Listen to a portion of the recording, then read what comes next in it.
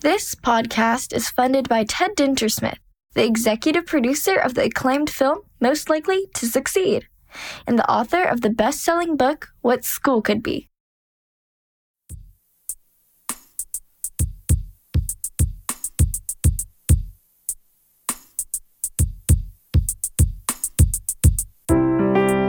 Hi, my name is Kaikea and I'm a junior at WEA.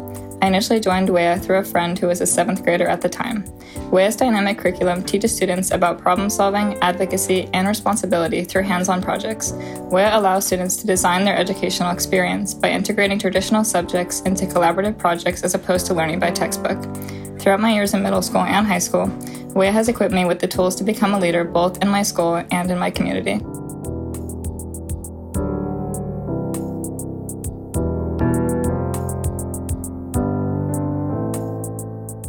This is the What School Could Be podcast. I am your host, Josh Rapoon.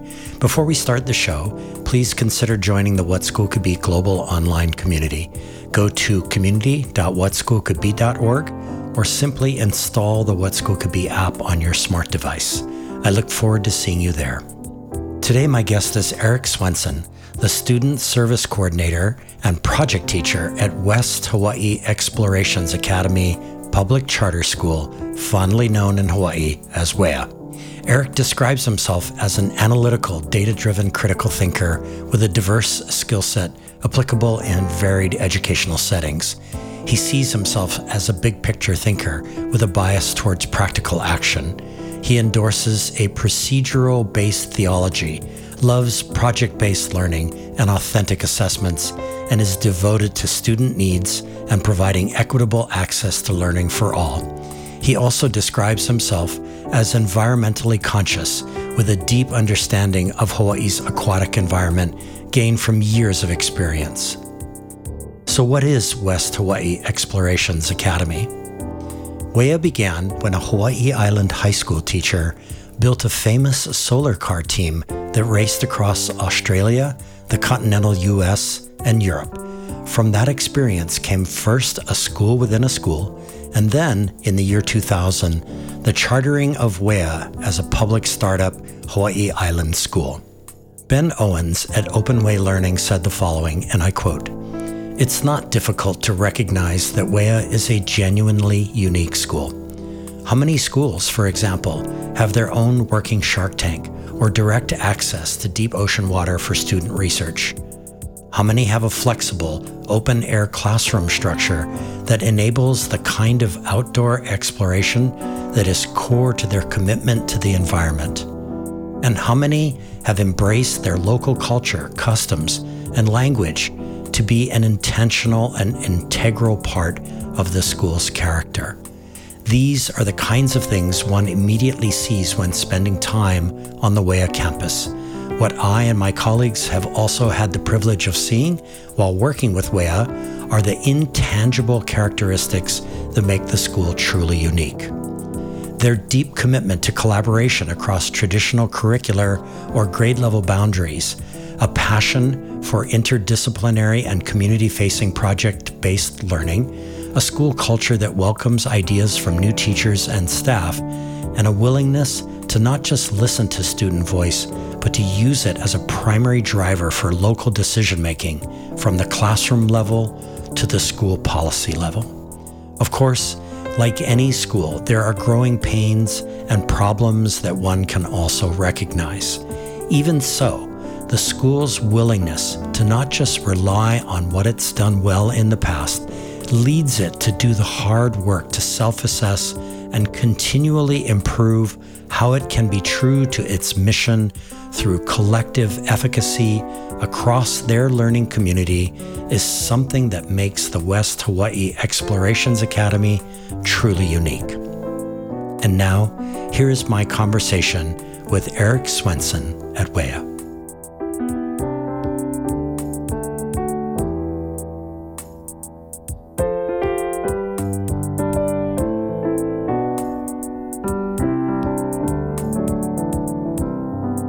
Eric, welcome to the What School Could Be podcast.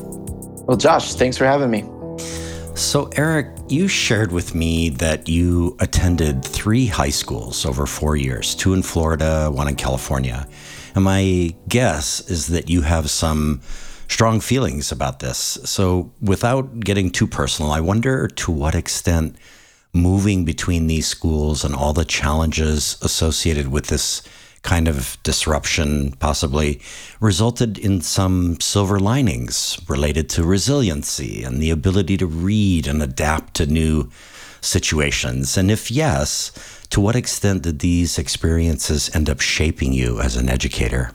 That's a great question. I do believe there were some silver linings, although at the time, of course, as a teenager, the last thing you want to do is uproot yourself and move to several different high school and have to establish different friend groups and blend in. But as you said, it forces you to mesh and adapt socially as well as academically. And, bi-coastal, that was a real shock for me. But I feel it allowed me to develop some skills that I didn't appreciate at the time, but later on in life, I started to realize, oh, wow, I actually have a foundational skill set here that's applicable in the vocational setting as I moved around as an adult. And then now I can utilize that to connect with certain students, especially ones, we have students come in and out of our school system. We have students popping in and out from different schools to attend. They're on the waiting list, they get in or they do not. They move back and forth from other schools. And it really allows me to connect with them on a level that maybe some other educators aren't able to. As a high schooler, and this was true for me as well. And, my wife actually, as the child of military parents, actually ended up going to 4 high schools in 4 years. So she and I have had many conversations about this over the years. But, as a almost actualized adult, as a high schooler, you get pretty aware about things. And I wonder if you can talk a little bit more about the bi-coastal thing. Like, to what extent were you really reading the differences between Florida and California? And how is that playing out for you as a kid? Wow. Yeah. You want to talk about two ends, two opposing ends of the spectrum. Yeah. North Central Atlantic Coast, Florida versus Southern California. Very, very different. But I do feel that each still resides inside me to this day. And everything I've learned from each, I can utilize in my daily life. But at the time, it was very shocking, whether it be political, the school's approach, obviously the weather. I don't know if anybody's ever felt the East Coast humidity in the South, but that'll slap you in the face. Yeah. Every day you wake up, and then you move over to the coastal Southern California, and you have cool ocean breezes, definitely a different lifestyle, also much more diverse.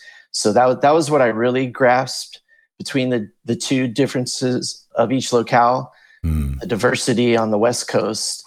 That really helped shape my morals, the way I approach life today. Right. The broadening of your horizons, which makes me wonder, there are many educators in the world, and I'm not disrespecting them, but who, were born and raised in that particular location and never really lived anywhere else. And I've thought a lot about this, and I've had many conversations with previous podcast guests about ways that educators can expand their horizons so that kind of diversity that you're describing can come into their teaching, that they've been places, they've lived other places, they've traveled to other places at least, and that really makes a difference as an educator. And it sounds like that's true for you. Yeah, it really does. If you step out of your comfort zone, everybody's strong and can thrive in an area where they're comfortable and they know everybody, or everybody looks like them and talks like them. Yeah. As soon as you step out of that, everything you look at slightly changes. And, you can either adapt or you can fold. And within that, I felt I became a stronger person. And then, eventually moving on to Hawaii, that helped me navigate everywhere I've been since then. Right. Completely different environment, right? And ever increasing diversity of the culture. So that's great. So Eric, you listed several books as influential in your life, including works by Jane Goodall, Rachel Carson, Wilson Rawls, and Jack London. And the one I want to ask about is titled What You Should Know About Sharks by Ocean Ramsey. And she's a pretty famous marine biologist and swimmer with sharks and YouTuber. And in what ways is the ocean, Eric, an element of your life? And how has your time in the ocean shaped you as a teacher, a guide, a mentor, a coach of young people in all of your pursuits, but also at West Hawaii Explorations Academy? So I'll just have to go a little further back, but I grew up in Volusia County, Florida. It's the shark bite capital of the world still to this day. And my experiences in the water were terrifying, although they paralleled a intrinsic beauty and appreciation. And then moving on to California, similarly, I had some terrifying experiences, but also gratifying, fell in love with it. And when I attended the University of Hawaii, Manoa, I began exploring the North Shore of Oahu, where Ocean practices, and she has her boat company out there where they do a shark dive outside of Haleiwa. Right. And what I really appreciate about her writing and her work is all the time her and her husband, Juan, have spent in the field applying their techniques and not only just observing shark behavior, but adapting their body language in an attempt to read the sharks. And I was able to identify with that because on accident, I had explored different body language and messaging to sharks in my attempt to converse with them in the water. And I really aligned with what her and her husband were doing throughout that book. And what I attempt to bring to students as an educator, it's whether it's the land, the water, just an appreciation of the natural environment through simple pleasures, whether it's just observing the winds blowing in. It's very interesting to me. And I think it's wrapped up in our daily lives. And sometimes we just don't take a minute to sit back and appreciate it. And look, every morning I drive to school, I stare at two mountains, one above 8,000 feet and another one over 13,000 feet. Right. And it's gorgeous. And every day I take that moment and I look up there and I appreciate that quick jaunt to school. You know, it's so fascinating, Eric. I've had so many conversations with previous guests about this notion of reading the world. It actually came up in the context of literacy and some warnings about trying to force kids to read too early, and that helping them to just read the world in all of its complexity is really kind of the way to get them to build their curiosity and their inquiry. And I love what you're talking about in terms of like that reading of the environment that you're in. In your case, it's swimming, you know, with sharks and noticing what Ocean is doing. And I hadn't thought of it that way. I watched way too many YouTube videos in preparation for today of her in the water with sharks, you know. But you're right. I mean, she's adapting herself to the environment that she's in. And that's just like super interesting, right? I mean, it's wild. And I think it's applicable no matter where you are. Yeah. Whether you're attending a new high school, whether you're you're walking into an office party with your spouse, whether you're navigating some sort of sports environment, a new school, everywhere. You have to adapt, especially in the environment. And I really respect somebody who's able to go. You know, we're an alien in the ocean. Yeah. We don't naturally belong there, but everybody that does partake in the aquatic realm has learned to adapt, learned to apply different skills that they've developed over the years. And some are simply by mistake, but through that trial and error, you gain a respect of the larger world. Yeah. And it's really easy to lay that upon students, that are experiencing it as well. I mean, let's face it, where we live, we're surrounded by the ocean. Yeah. Students, in one way or another, whether they like it or not, they've experienced the ocean. Yeah. And so they can understand what you're trying to explain.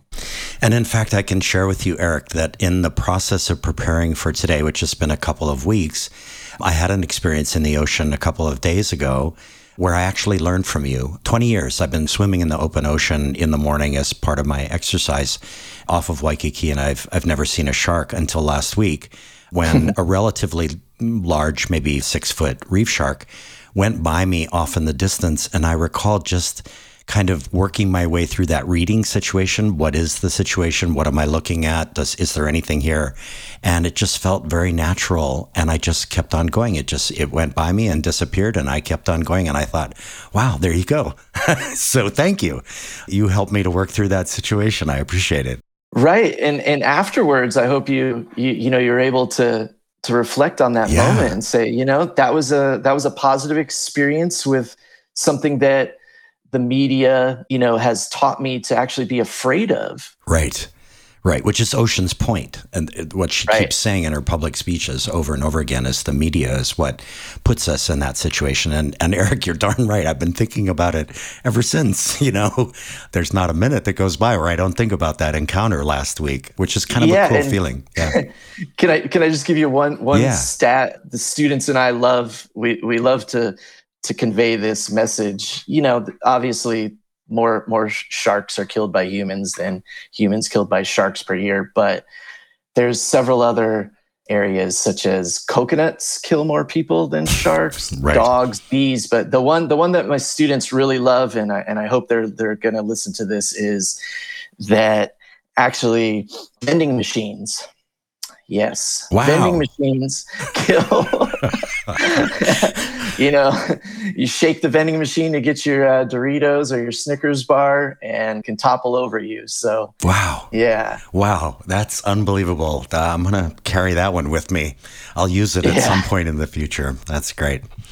So, Eric, it has been hugely interesting to me to learn about where educators spend their time outside of their classrooms, their campuses, and their hours teaching. And you've done marine debris collection, lionfish eradication, water sample collection. I'm sure there's many other things.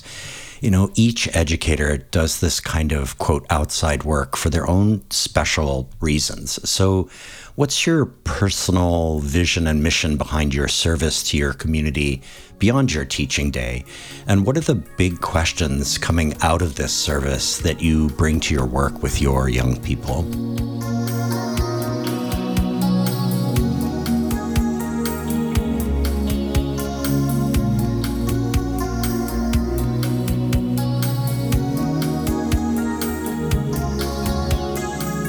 So as we've touched, just developed an appreciation for the natural environment over the years.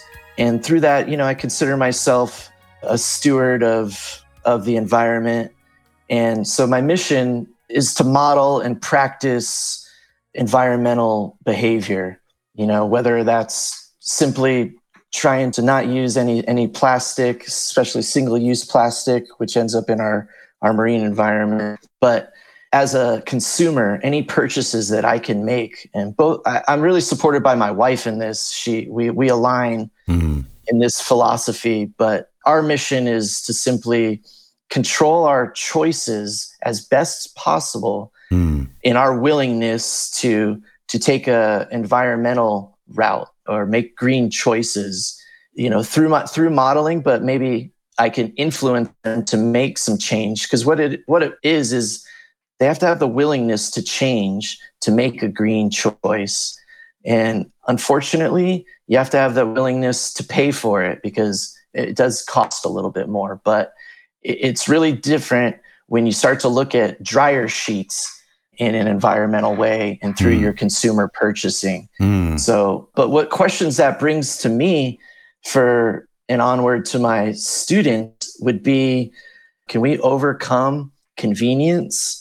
And how can I approach this effectively with students, not to drown them with the doom and gloom of, my generation is going to leave you this big mess. Right. So without doing that, how can I relay to them, am I able to, that simple little choices can add up to make a significant change? And they can start within their own home or their school, and then they can move outward into the larger community, and then the islands, and then wherever else they go. Yeah, that's so interesting. I mean, how do you do that? I mean, how do you not preach to them? How do you not kind of force things down their throat? How do you build an environment of wonder and inquiry, but at the same time, you do want them to head in a particular direction? And I wonder if you can describe maybe even a single technique that you've used to try to help that to happen with your students. So what I've found is, it's one of my major philosophies, and it's relationship, rapport based, connecting with students. And what I found is I have a lot of conversations with students outside of academics, outside of assignments, lessons, content. Yeah. But you can spin those back towards a concept related to an area of their learning. And a lot of times students and I will talk about the plastic tops on our hydro flasks, and does that defeat the purpose of the hydro flask? And then we get into, the volume of plastic that it takes to make the plastic top for your hydro flask versus a single-use bottle. And then we can spin that into an engineering discussion of, well, can we make these plastic tops out of recycled plastics? And that's where we get into the way away of projects. But you're right, it's very difficult not to drown them with the end of the world and doom and gloom, but rather kind of spark that inner inquiry about the world, the environment, projects, what they can do. Yeah. And if I can dangle that in front of them through simple conversation. So to answer your question, Josh, just get to know your students, talk to your kids. And if you're not just the single authority of their assignments, they tend to listen a little bit more, and they watch you. And so through that, I can model environmental behavior, and hopefully it catches on. I love that. I love the idea, the metaphor of dangling things in front of your kids. I think that's awesome. And we're going to get into this quite a bit more after the break, but just the notion of really getting to know them, because we suspect, don't we, Eric, that they're already thinking about this stuff. It's all over the media. It's everywhere that you go. So of course they're thinking about it. So then it's just, how do you engage them in that thinking? And you do that through conversations with your kids. And it's just such a simple idea. So I love that. That's really great. So Eric, before we go to break, and we're going to go kind of backwards in time for a second here, but I still, want our listeners to get to know you a little bit more. You were a West Hawaii District Special Education Autism Specialist from 2008 to 2016, which meant you designed individual student education plans and collected data and all that kind of work entails. So what brought you to that work with learners with autism? And in what ways did those 8 years shape you as a person, as an educator, as a community member?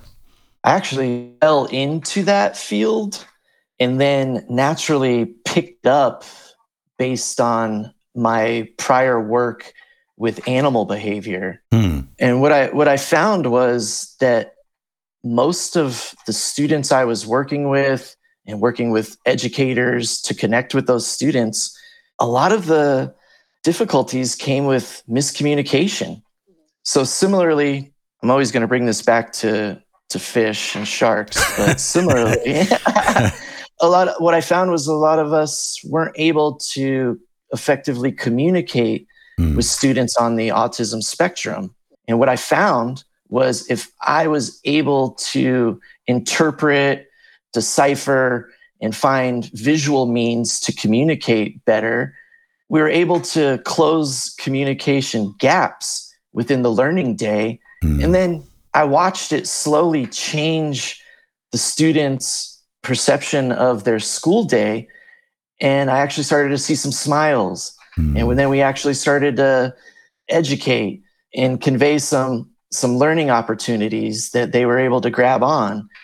And it really transformed the way I look at all students. One teacher I work with, her and I will talk about the tools we used to use and how a lot of them are very applicable and appropriate for all students.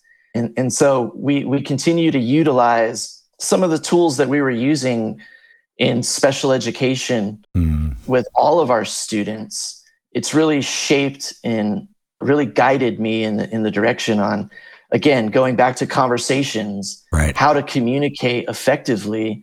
And what I found is through effective communication, we're able to really reach students no matter where they are in their day. They might arrive to school in the morning with a smile, and throughout the day, something happens socially that turns that upside down. And throughout that day, you have to be able to read them and communicate. And so I found through my work with less verbal students that we were able to use body language, cues, and visuals in the moment in order to reach students. That's really neat, Eric. And I'll share that one of my previous guests on this podcast, Robert Landau, who's, good Lord, 40 years as a progressive educator, both nationally and internationally, he shared with me the other night that he's serving as a substitute teacher in the Hawaii Department of Education, and he got called into an elementary school nearby where he lives. And it turned out, he didn't know this going in, but that he was going to be in a special education class for the whole day. And he described to me this marvelous thing that you've just, kind of described to me, which is a moment where you kind of read the room really quickly, you read the situation that you're in, and then he just worked to build relationships with the kids all day long. And he used it through music because he's a bit of a musician. So he brought his guitar with him and he just started playing songs, and the kids really responded. And I was just mesmerized by listening to him describe that situation. And I think it's also an equity question as well. It means that you provide everything to kids, no matter where they are and no matter what situation they're in. Everyone has their dignity in the world. Everybody is a learner. Everybody has wonder and inquiry, right? And I think that that's really cool. That's just an awesome part of your experience, if you will.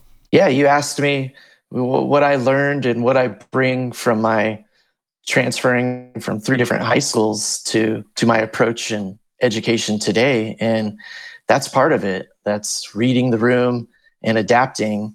And students will communicate more non-verbally than verbally. Right. And that's for sure. Being able to read that, you'll be able to more effectively convey your message and pick when and where to strike, maybe mold more to the social, emotional aspect of your lesson. Right. And it really benefits everybody as a whole. Yeah, that's awesome. So, hey, everyone, stay with us. We'll be right back with more questions for Eric Swenson. Hi, fellow educators. I'm Steve Shapiro, and like you, I'm excited about the possibilities of what school could be. Please check out my podcast, Experience Matters, where I talk to guests ranging from big national thinkers like Daniel Pink and Tony Wagner to recent high school graduates about the most profound learning experiences of their youth. Then we dig into the implications for how we can reshape schools to produce powerful breakthrough learning for all of our students. Education can take many forms, but whatever form it takes, experience matters. Hey there. Are you interested in hearing weekly conversations with authors, leaders, and practitioners at the forefront of learning and education innovation? Then you'll love the Getting Smart podcast. This podcast amplifies the incredible work being done by some of the most innovative minds in education. Learn new leadership styles, new technologies, new frameworks and mindsets, and get the fuel you need to stay motivated and curious. Together, we can empower all learners to thrive. It's available at gettingsmart.com or wherever you listen to podcasts. Hi, friends. This is Toy Hirschman from EntreEd. It is my great honor to uplift this excellent podcast, What School Could Be. As always, we are super excited to support innovation in education. We've been lucky enough to feature some of the incredible What School Could Be educators on our podcast. If you are looking to be inspired by entrepreneurs and entrepreneurial educators and other great minds from across the world, check out the EntreEd Talk podcast, and please like and subscribe and leave a review. Thanks for tuning in. Hi, my name is Ethan, and I attend WEA as an 11th grade student. I initially decided to go to this school as a 6th grader because of the awesome projects that I saw. Now I see that this school presents amazing opportunities within the local and the scientific community. Over the years, I have found that this school's educational experience is really what you make it. So if you want to learn more about something, our teachers will get you there if you show the interest. In my opinion, this is what makes the school great.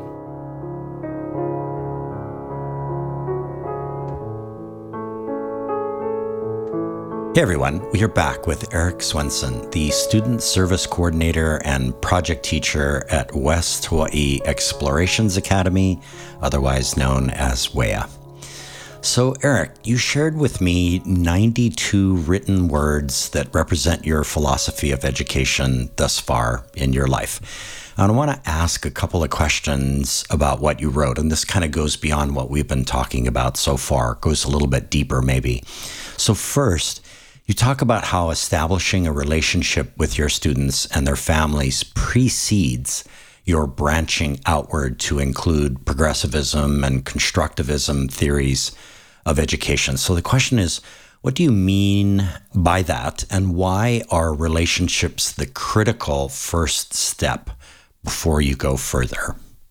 So as a student, I have found without a connection to someone who's attempting to teach me, I really was just jumping through hoops. Yeah. I was really taking notes, trying to memorize something, and hopefully I could regurgitate that on a test and get a passing grade.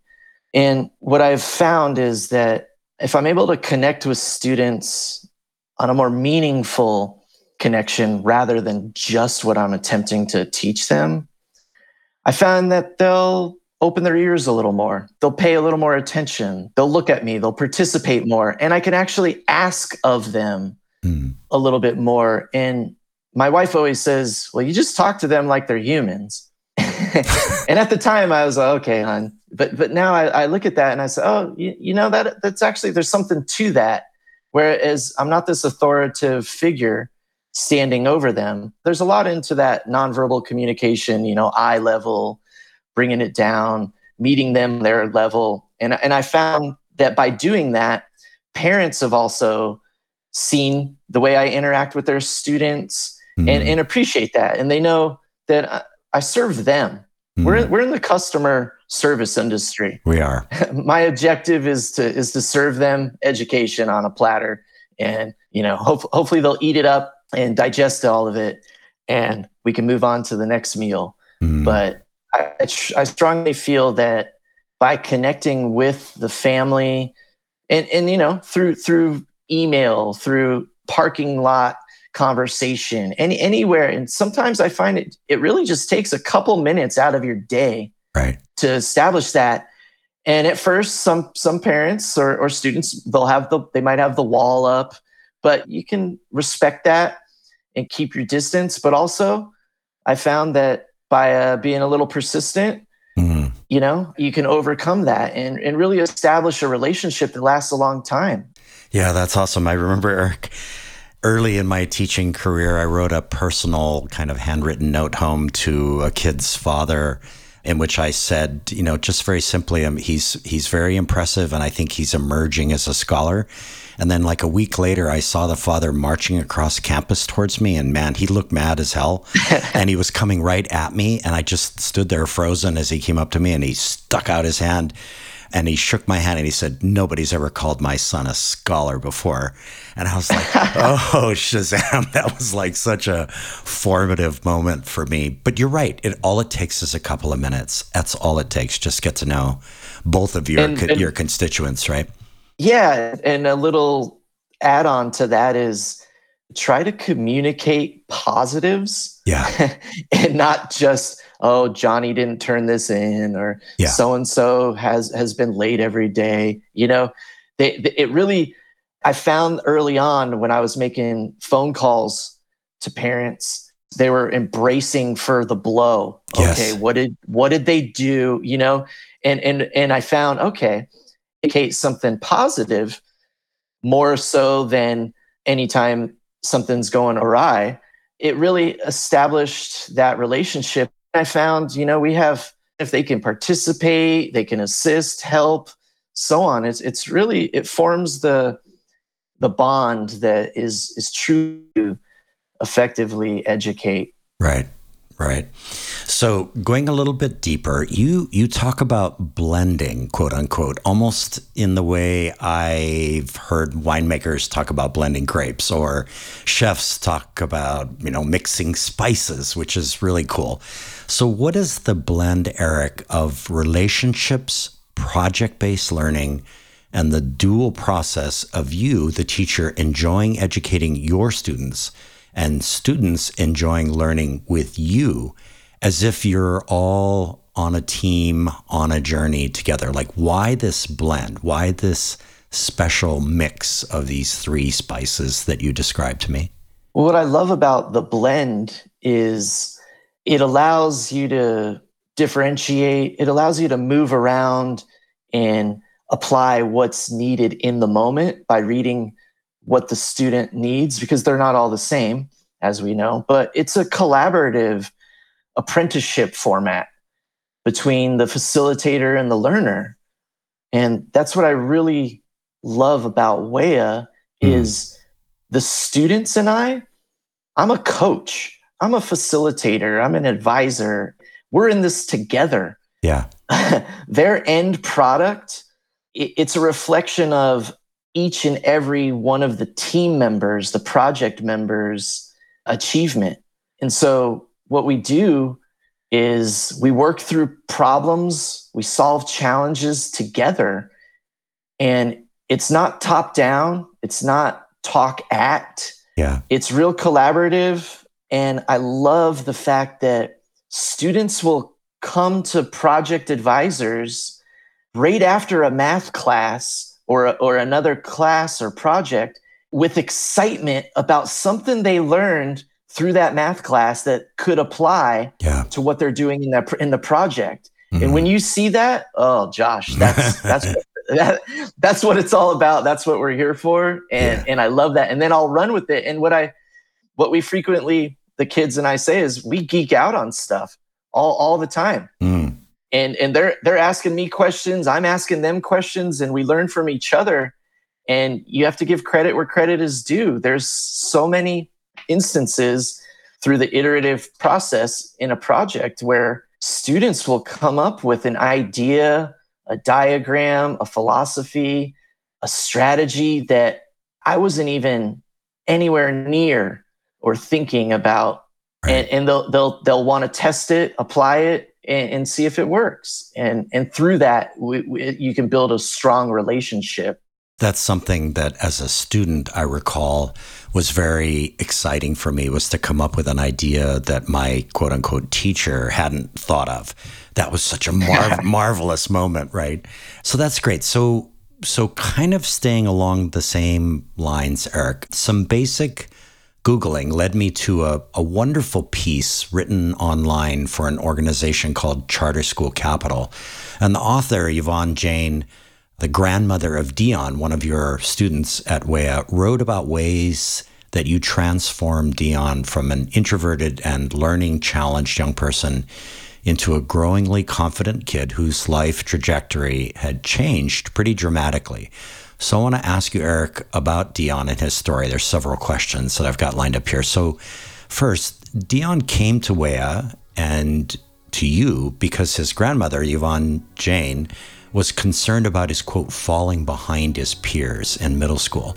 So how did you receive Dion? How did you read his situation? And how did you develop a plan for building his confidence as a learner?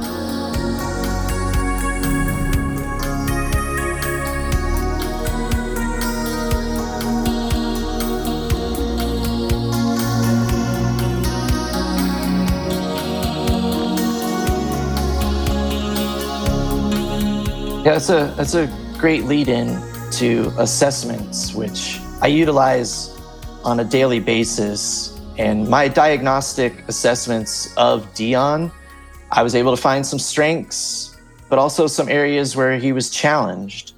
And I found I really wanted to focus on his strengths in hopes that it would build more confidence for the areas he was facing where he was having some challenges.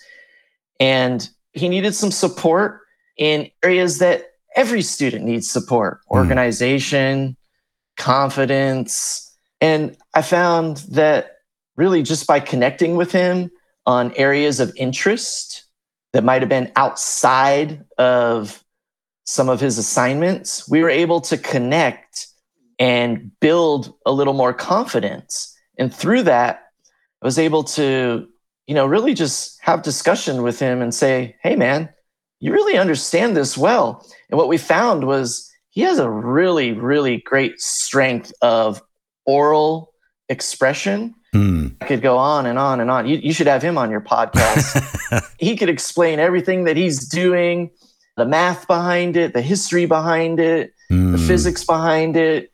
And he was just having a little bit of trouble writing that down. Right. And so what we came to understand was that there's some tools that are at our disposal that we could use to get those ideas out. And then afterwards, we'd go back and, do what the teachers expect and make sure we dot all the I's and cross all the T's. And it was a great experience for me, because through that, I learned with that young man. And I'm happy to say that now he's on a trajectory to, perform really well and make a good life for him outside post high school. Yeah. We'll come to that in a sec.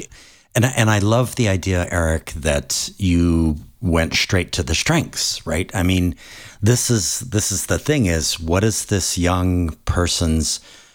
these young person's strengths? And then you build off of that as you address the challenges. I think that's what I want our listeners to hear loud and clear. And the only way to do that is to engage and meet the young person where they're at, right? You have to get to know them, and you have to get to know, obviously, the family as well, right? Fair statement about that? Right. Yeah. And through that, they were able to say, oh, yes, he's really good at this. But through meetings, through parent interactions, a lot of times talk or discussion becomes about what they don't do well. Right. Or something. And so what we found with that young man was, hey, let's utilize these strength areas to overcome gaps in the challenge areas. And in a short period of time, I saw that young man's confidence increase. And through that, he was able to express what his knowledge, what he has learned in other formats. And he's really become a leader.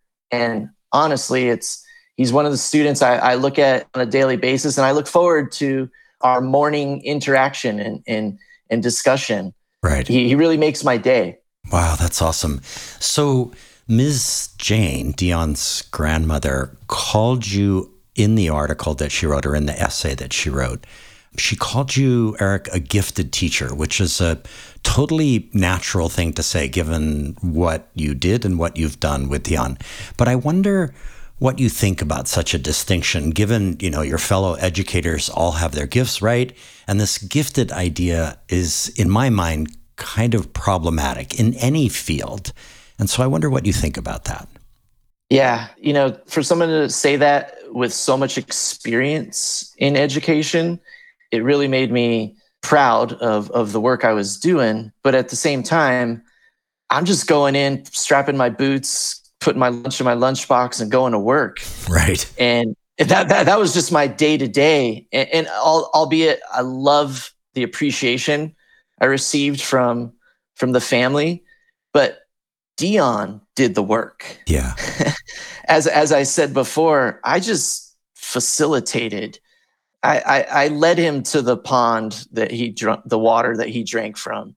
This young man did all the work, and to see his resilience through areas of challenge, to overcome, he faced his fears, and it took his bravery to do that. So I appreciate everything that she said, but it was all there. And that was through some assessment, we were able to see that he had what he needed to succeed there the whole time. Right. But for some reason, it wasn't pulled out.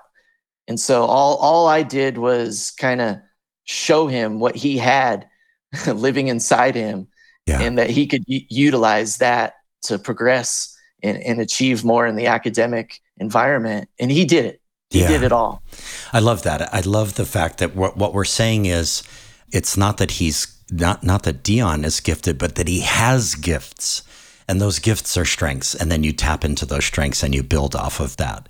And it really is a much more nuanced way of looking at kids. It's so easy to label, these kids are gifted and these kids are not. And it's just so lazy in a way.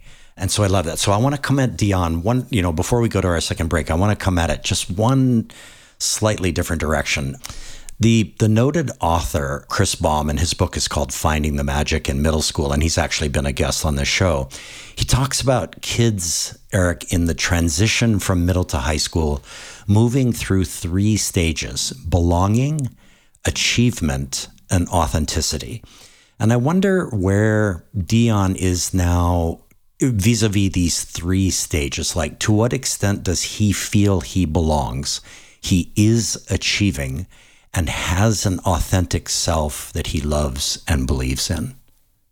Yeah, he definitely found himself. And I do have to agree with that author, because there is this transition period, 12 to 14, where you can really see students trying to find themselves, trying to identify, and through some trial and error, hopefully they're able to. But he definitely did. And through that, he was able to begin to achieve more academically.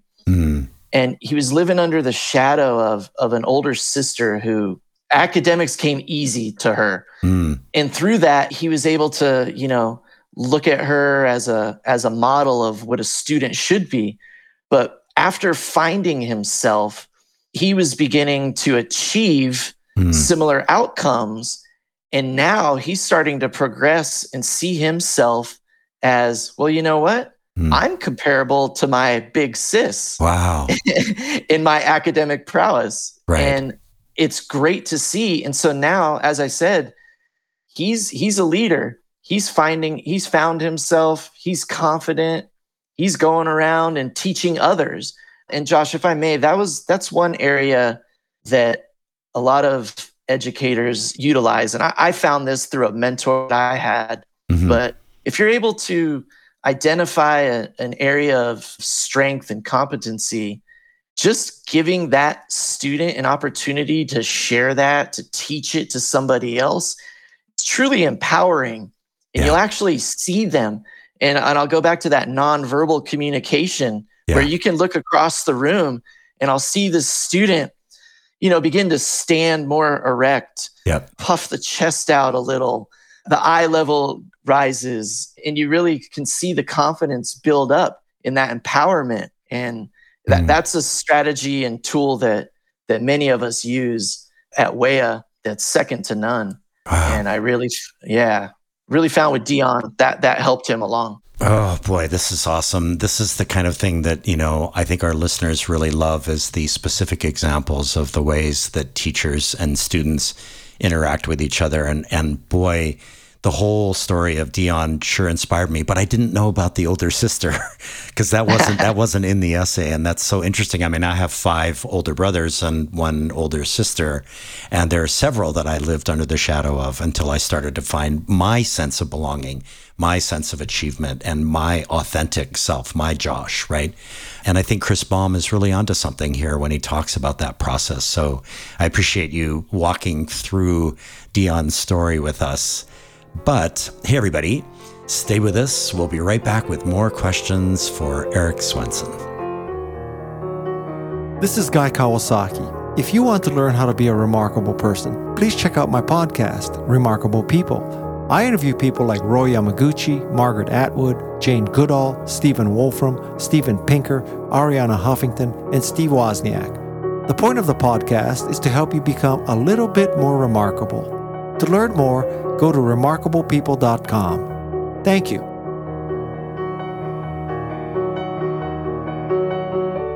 Aloha, my name is Aaron Shorn, a previous guest on this very podcast.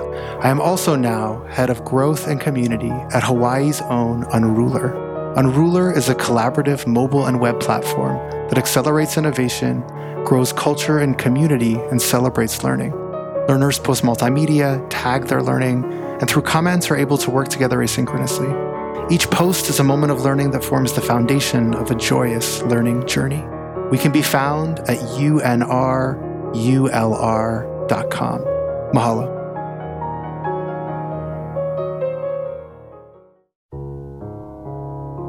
My name is Gabby Hathaway, and I'm a teacher at WEA. I am new to teaching, but I am very familiar with the campus because I graduated from WEA in 2017. I started my journey at WEA way back in 2010, and I literally got to grow up with the campus. I believe WEA truly shaped me into the person I am today. Through project work and hands-on learning, I was able to ask more meaningful questions that I cared about that deepened my understanding of the content. WEA challenged me to become a lifelong learner and understand that failure is okay and you can grow from your mistakes. I am so grateful that I have the opportunity to continue to grow with WEA.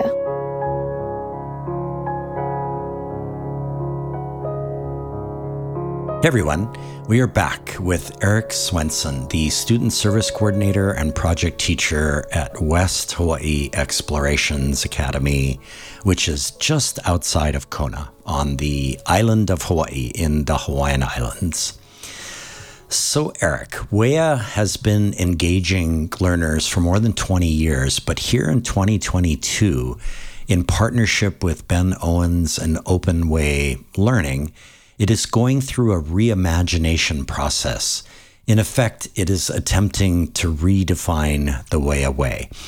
And I find this remarkable and inspiring, given that I never thought WEA, a demonstration charter school, needed to do this. I mean, I've been on your campus. I've made a short film that included you, and I never thought that it would be necessary for WEA to go through this reimagination. So I have several questions related to this. So folks at WEA have said to me that WEA kind of sort of lost its way in the past few years. And is this a fair statement? If yes, in what ways did it lose its way? The campus moved to a larger area. It expanded, took on more students, more staff. I wasn't a part of the school prior to this move. I came in once they were established at the new campus, but that's what I heard as well. I found some areas of WEA, we're not perfect. Nobody's perfect. No school is perfect. Yeah. But the WEA way still lives on, where our students are responsible practitioners of project-based learning. And through those projects, the heart, the soul of WEA still lives there. That strength is there. And I think what my peers are referring to is there's some conventional approach that is applied here and there, and it loses the WEA way from going indoors, sitting inside, having more technology, more screen time. And through expanding and increasing our population, what I hear from my peers is that we really lost our small student to teacher ratio where you can connect and really progress through PBL. Although I should admit that we are at a 14-to-1 teacher to student ratio. That's pretty good. Yeah. And in one tier, it's 10-to-1. So it's still pretty good, but that gives you an idea of the prior campus where they had a much smaller population. And so, so it was a real true connection for teachers and with a smaller ratio. Right.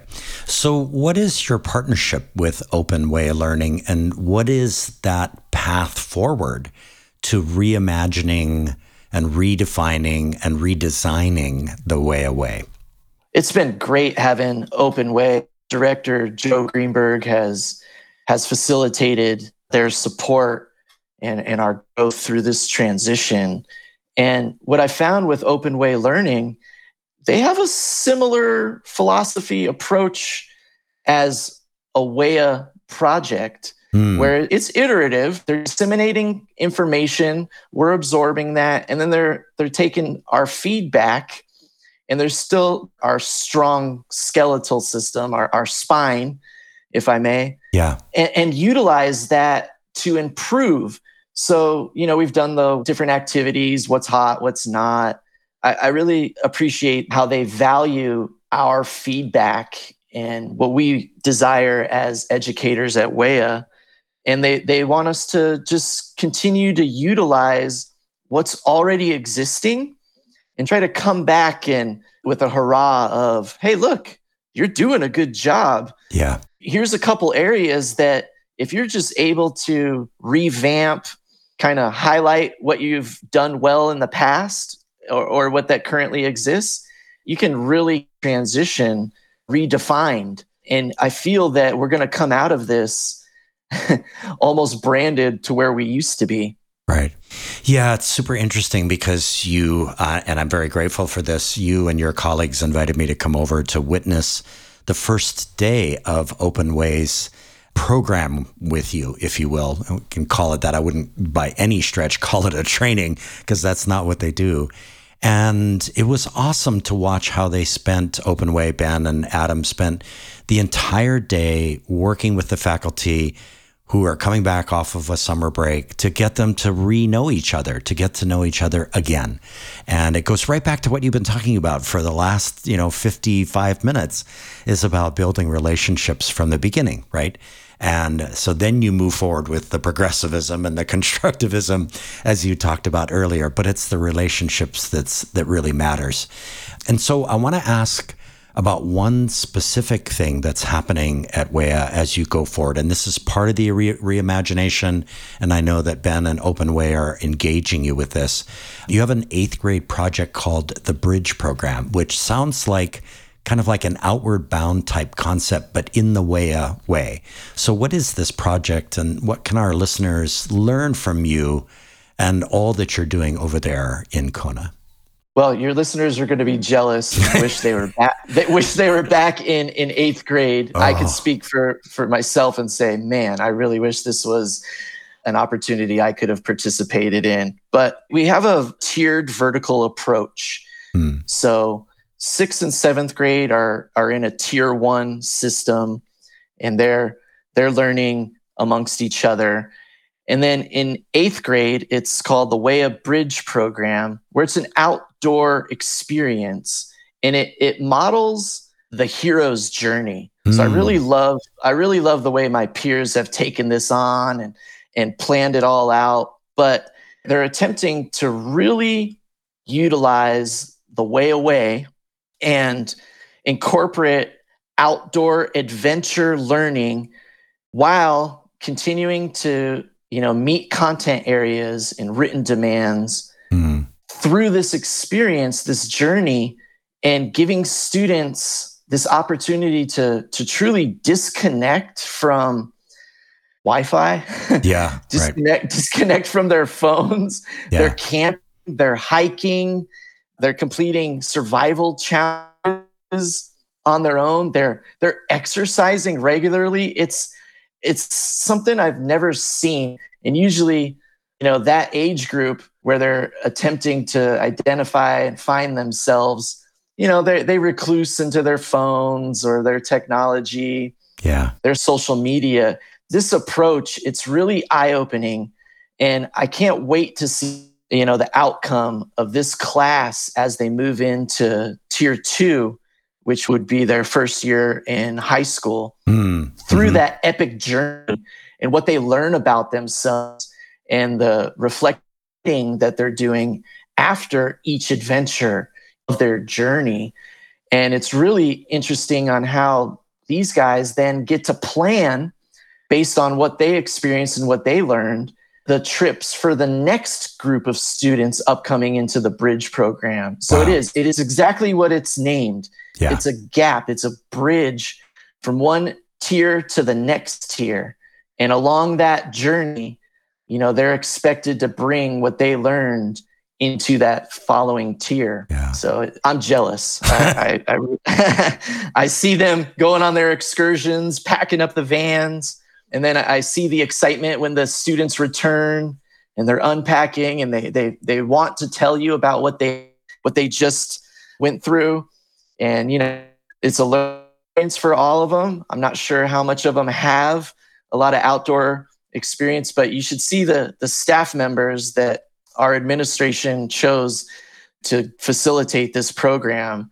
And they're a perfect fit for not only the program's needs, but exactly what those students need to go through that journey together. Yeah, that's awesome, Eric. And there's so many things about this to love and be inspired by and to want to take action on. One of them has to do with, you know, this notion you just talked about the students, once they go through the journey, that they look back and they look at how you can reimagine the bridge that they just crossed and how it can be designed for the next group of people, the next group of students coming through. I'm reading a book right now called The Good Ancestor.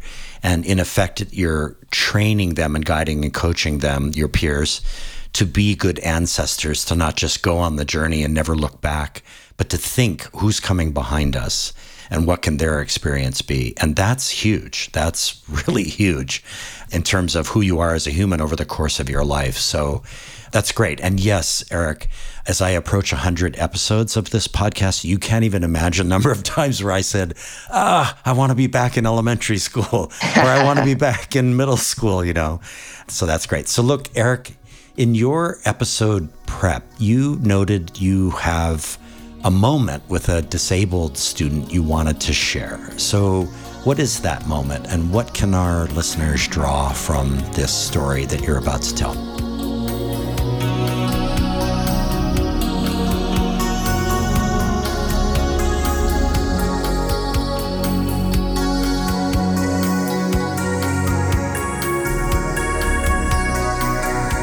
So, student I was working with in middle school, and he was having real difficult time expressing his knowledge, writing it down, jumping through the hoops of turning in assignments. Executive function was an area that he really struggled in, and he was almost handed off to me in a last-ditch effort where educators were going, I just don't know what else to do.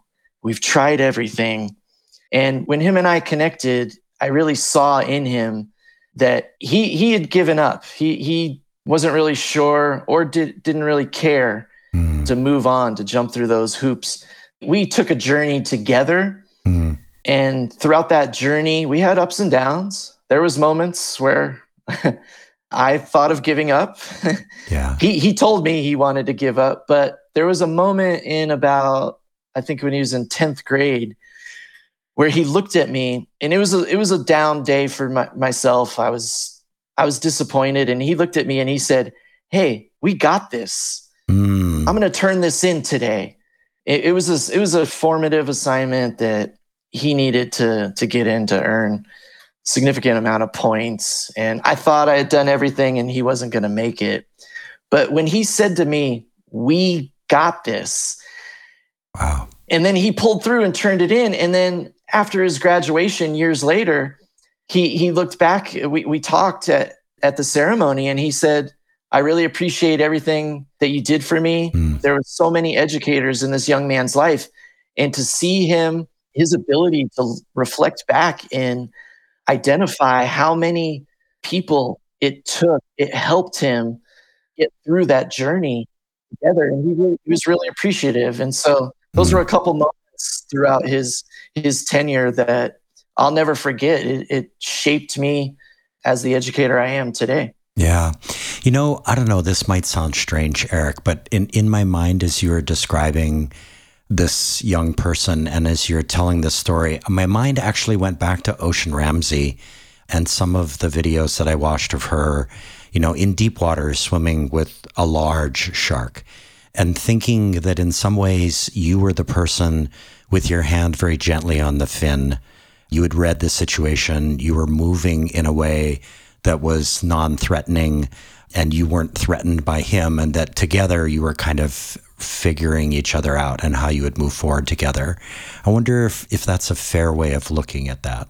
Yeah, it's all cumulative. My entire life, from moving around, all the experience, to the island, living on the North Shore out of my car for 6 months. It was a great time of my life. But, and being able to go in and identify, read a room, have decent timing. I wouldn't call it good timing or great timing, but having decent timing to where you can truly engage with the student and bring out a learner's strengths to utilize. But it's similar going back to the aquatic environment. You're outside of your comfort zone. Potentially you could be swimming in Waikiki and a 5-foot reef shark can swim by. Right. It's all about your perspective and how you're non-verbally communicating in that moment.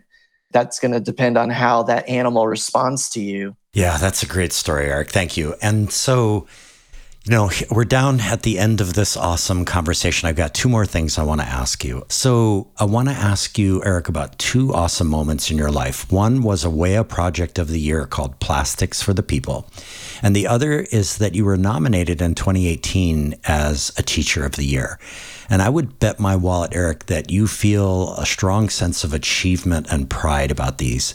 But I also bet, and I think I know now, that you walk on the humble side of the street. So what do these 2 distinctions, these 2 moments mean in the arc of the life of Eric Swenson?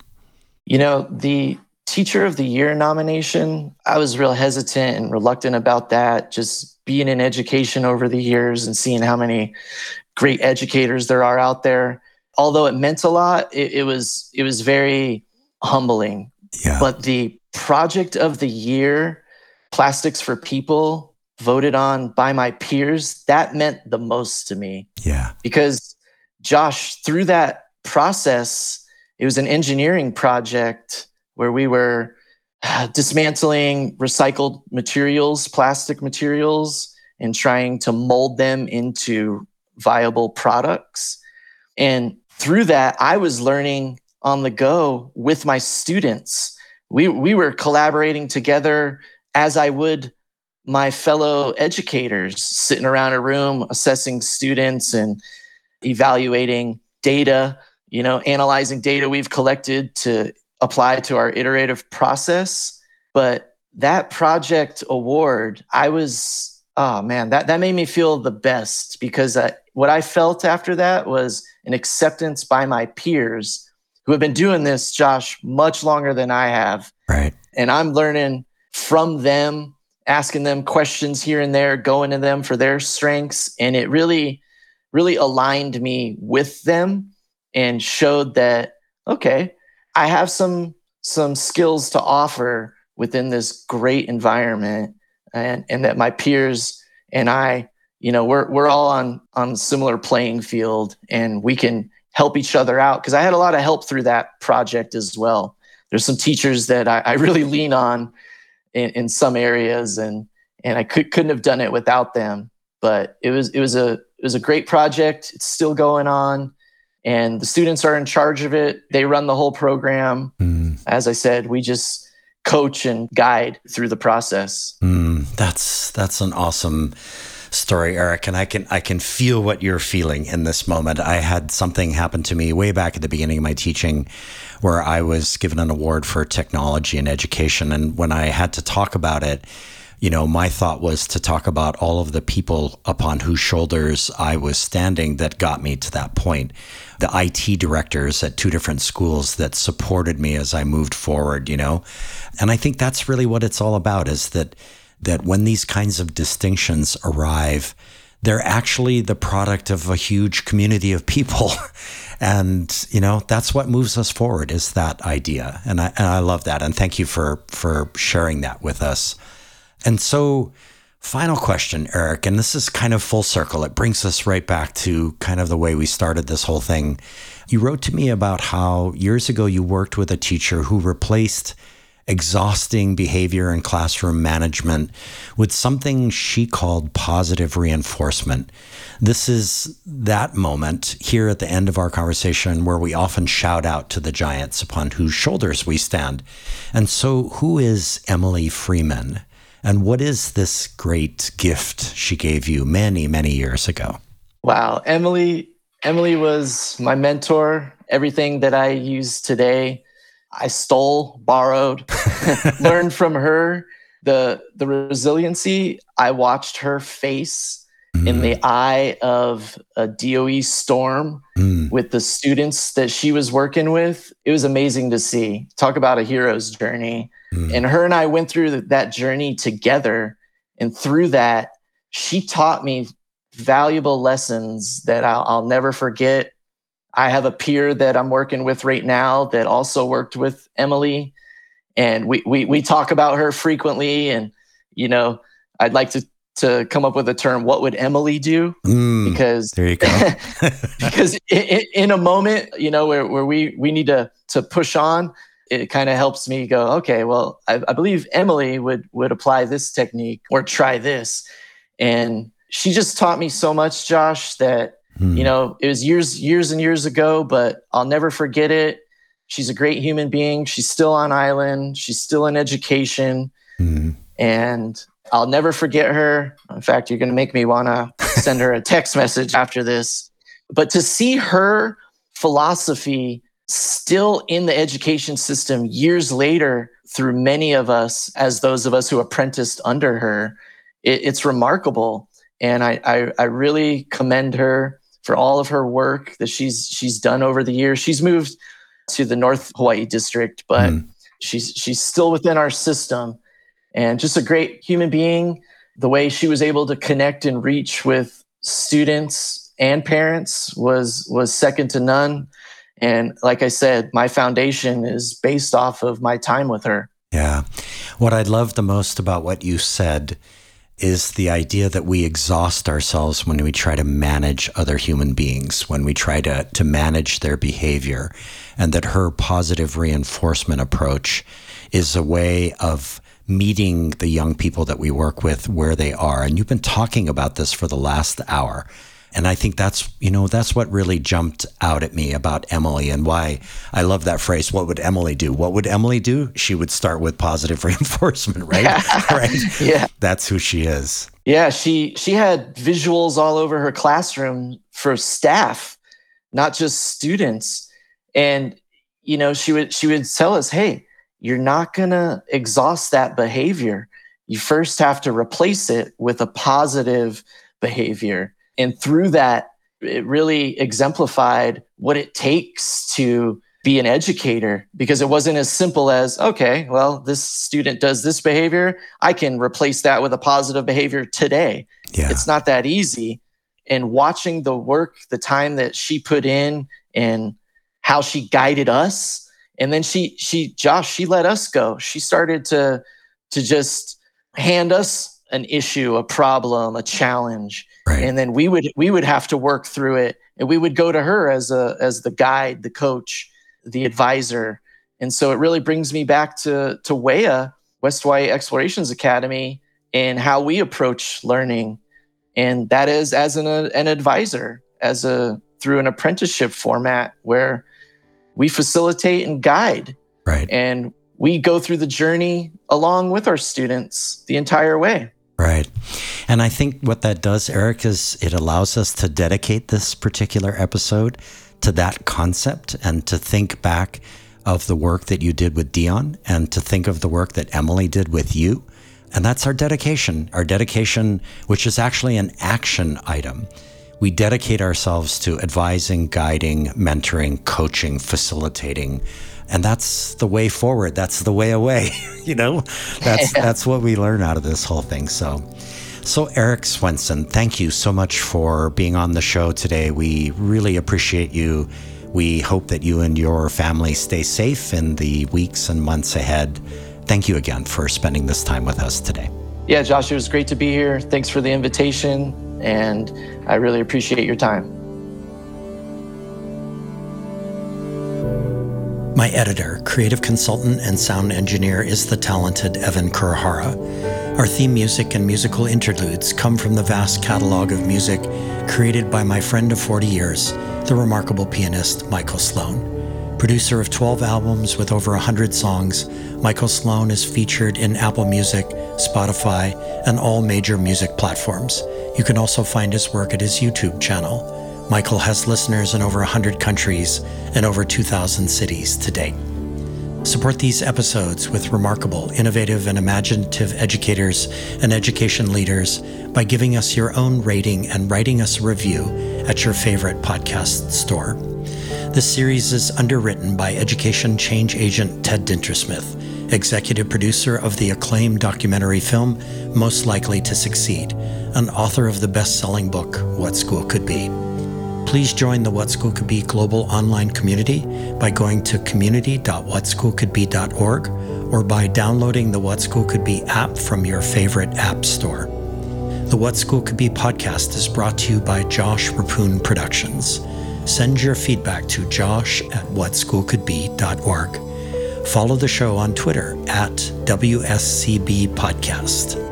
Friends, these are uncertain and challenging times. The headlines, especially around education, can be relentlessly negative. Please bring kindness, compassion, innovation, creativity, and imagination into the world. We need a surplus of all of these right now. Until the next episode, ahui ho, and take care.